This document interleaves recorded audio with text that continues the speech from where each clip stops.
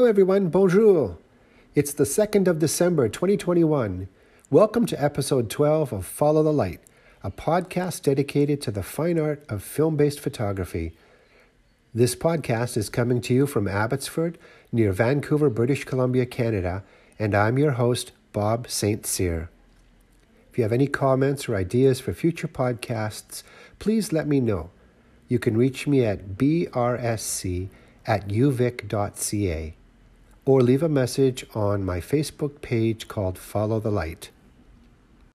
On the last episode, I shared a cursory of my photographic chronology, and for this one, I'd like to continue on and talk a bit about pinhole photography and share a few images on the Facebook page.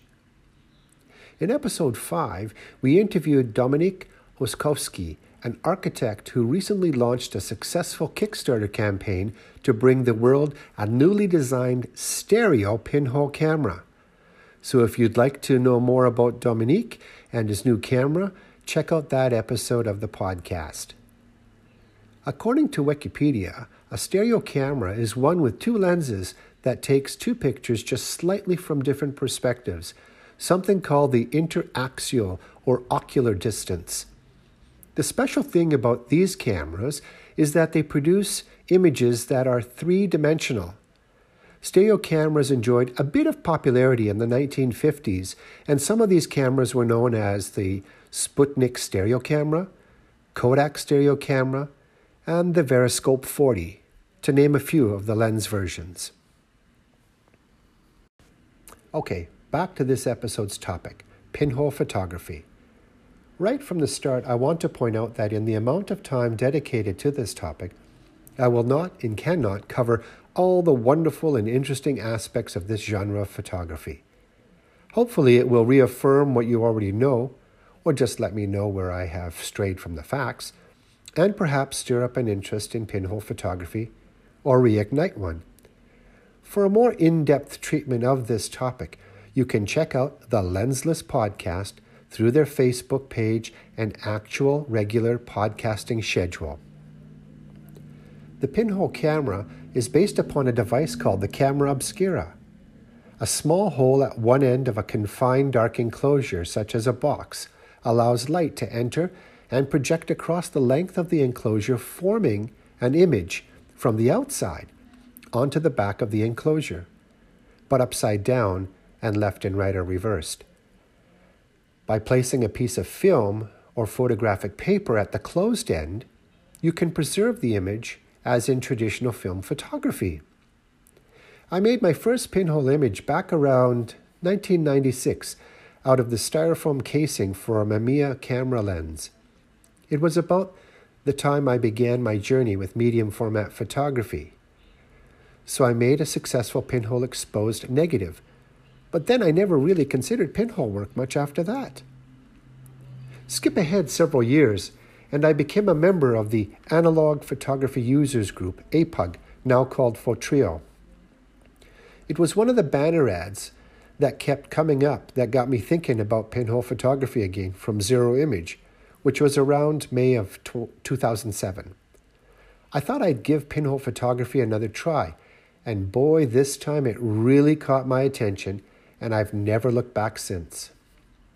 One of the neat things about pinhole photography is that practically anyone can make a pinhole camera from any sized, light-tight container.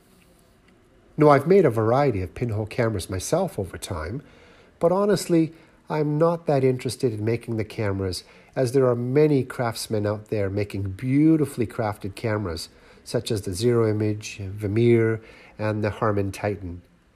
And I'm looking forward to trying my stereo pinhole camera in the near future.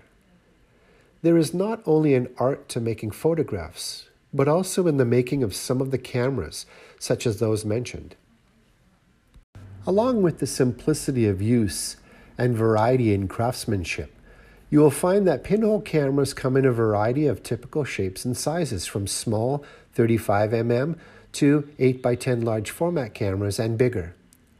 The largest pinhole camera in the world was built out of an Air Force hangar in California, USA. Moreover, unlike traditional lens photographs, pinhole images extend from those that are fairly clear with legible text, to those that are fuzzy beyond recognition. However, the depth of field provided by pinhole cameras and the ways in which light can be stretched is quite substantial. So although pinhole cameras may have an antiquated or simplistic look, they allow for flexibility in photographic imaging through how they are designed to manipulate light. I remember this one time whilst visiting the Saanich Fair. It was interesting to note the looks and comments that come from people passing by. When people see the tripod and a rectangular box with a shutter release, no viewfinder, no lens, and the other expected bits and pieces of the prevalent digital single-lens reflex cameras, it sometimes stops them to wonder and inquire about the gear. There seems to be an assumption of great age for pinhole cameras, and perhaps surprise when it is revealed that the camera is contemporary. At any rate, it is fun to chat with people about pinhole photography, and I think it is important for us analog photographers to be friendly and be good ambassadors for our art form. Who knows, it might encourage new people to join analog photography. I've come to appreciate pinhole photography as a wonderful expression of art in a day and age where the here today, gone tomorrow sense of technology is so prevalent, where a terabyte of professional pictures can vanish in an instant, where the next great thing supplants everything else, even though it was working just fine. Yes, I do use a modest digital camera, my mobile phone, but also enjoy the type of imaging possible through the quiet simplicity of pinhole photography. Another important characteristic to note about pinhole cameras is the small f-stops or apertures, opening that lets light into the camera that we deal with, such as f235 or f176. When you consider that the average optical glass lens may only go to f32, you quickly realize the significant difference in exposure times and depth of field differences between the two types of photographic imaging. Pinhole photography almost always requires a tripod or steady surface, a shutter release cable, and patience for exposures that may run from several seconds to several minutes in most cases. So working with pinhole cameras takes a little more time than usual, a characteristic pleasure of doing photography rather than rushing at the fast pace of personal digital assistant living. With pinhole cameras, batteries are not included, nor are they needed save for perhaps a handheld light meter. But even without a light meter, you may be able to get by with the good old Sunny 16 rule and just extrapolate for the appropriate f-stop of your pinhole camera. Otherwise, there are probably several different apps one could use on one's mobile phone to calculate exposure times. All right. So although this episode is dedicated to pinhole photography, I thought I would inject one more thing into this episode, and that is my budding experiences working with a new emulsion to me, Fujichrome duplicating film, rated at ISO 12. And I'm going to share a little bit about that experience with you here now. And then I've posted some images for you to look at on Instagram and on Facebook page, Follow the Light.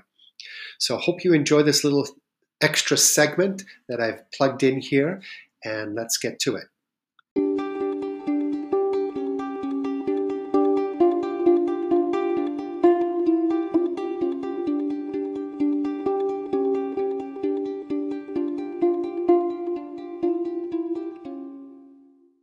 Today I'd like to talk to you about a new type of film that I'm using. Well, it's new to me, but a very old film.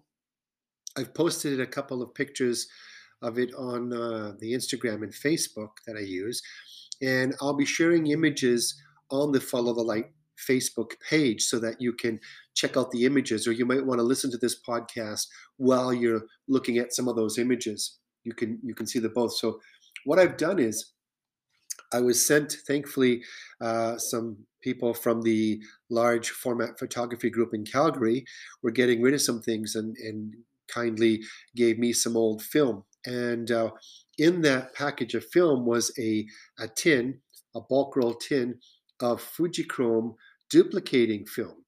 And it said processed before 1989. So that's like 32 years ago. because now we're in November of 2021. So that was quite a long time. It so happened that at the same time, I was also processing some of my E6 work from the summer for my project working in Saskatchewan. And so I thought, okay, well, I'll process some of this E6. I'll bulk load a roll, a test roll, and then expose it through one of my cameras. And I chose to use the Nikon FM2N. Um, Beautiful camera. I really like working with that. And so just went to a local park, took some shots, came back, processed it, and I'll be sharing the results through Follow the Light. You can also see some of my preliminary results again, as I said earlier, on Instagram. So I did that, and so now I'm going to do post-processing in Photoshop. I didn't use a 85B warming filter because this is tungsten film. It's balanced for tungsten light, not for daylight.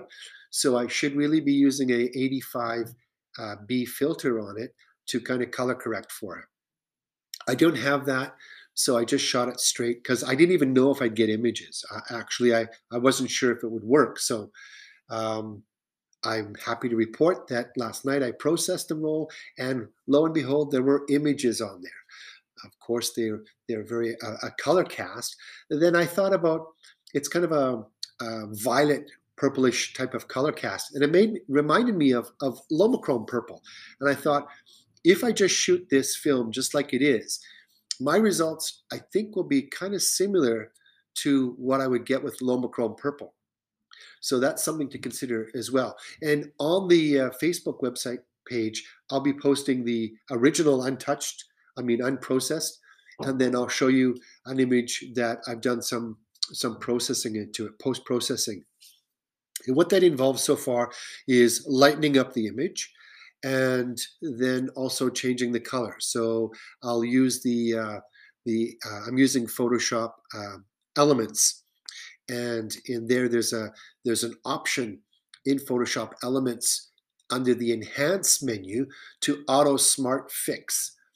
So I use that first of all, and then I see that that's not quite giving me the results I want, and then I'll go into filters and under adjustments and then photo filters, and there I'll add a little bit more filtration to get it to what it should be more naturally looking. So I'll do that. So those are the couple of things I change. Also, I'll change the brightness and the contrast a little bit, but basically that's it. I'll change the brightness, contrast, the filtration of the image, and then I'll post that one, the manipulated one, let's say, versus the original, just coming out of the film tank, out of processing. So that's what I'll be showing you, the comparing those two different images. And so that's about it. I know this is a very, very short podcast, but I just thought it would be something I'd like to share with you guys, and I'm quite happy about it. You know, finding this really, really old film and still being able to get something out of it, getting good results out of it. I'm really impressed with the grain of it. I'm exposing it at ISO 12 because it is a duplicating film. It has a very, very low ISO, and so ISO 12. And of course, that requires bright sunny days or a tripod and a cable release for exposure. I took it out. It was sunny out, so it was great, shooting at about 1/125th of a second at f3.5 for most of my exposures. So that's about it. I hope you will enjoy the images. And if you have any questions, comments, you can just leave them on the Facebook page there, where I'll be posting some of this work. So thank you very much for your time, and hope you all have a great week.